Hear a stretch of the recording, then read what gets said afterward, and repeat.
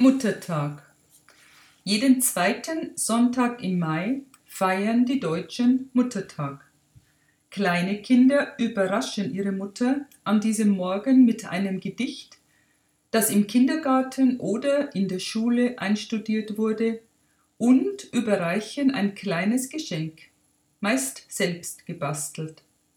Erwachsene Söhne und Töchter greifen eher zu Pralinen oder Blumen, um ihrer Mutter eine Freude zu machen. Die Blumenläden haben an diesem Tag natürlich Hochkonjunktur.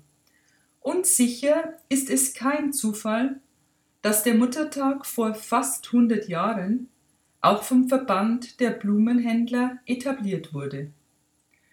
Jahrzehntelang galt der Muttertag als unantastbar und es gab kaum eine Familie, in der er nicht in irgendeiner Form begangen wurde.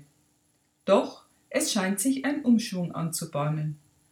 Dieser zeigt sich beispielsweise in dem Hashtag Muttertagswunsch, der kürzlich auf Twitter zu einem großen Trend wurde.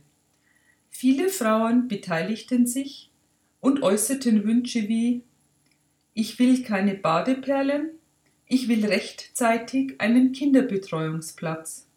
Oder: Ich brauche kein Parfüm, ich brauche Unterstützung bei der Pflege meiner behinderten Tochter. Und eigentlich ist es klar: Mit Kommerz und Blumen ist Frauen mit der Doppelbelastung Familie und Beruf ganz sicher nicht geholfen.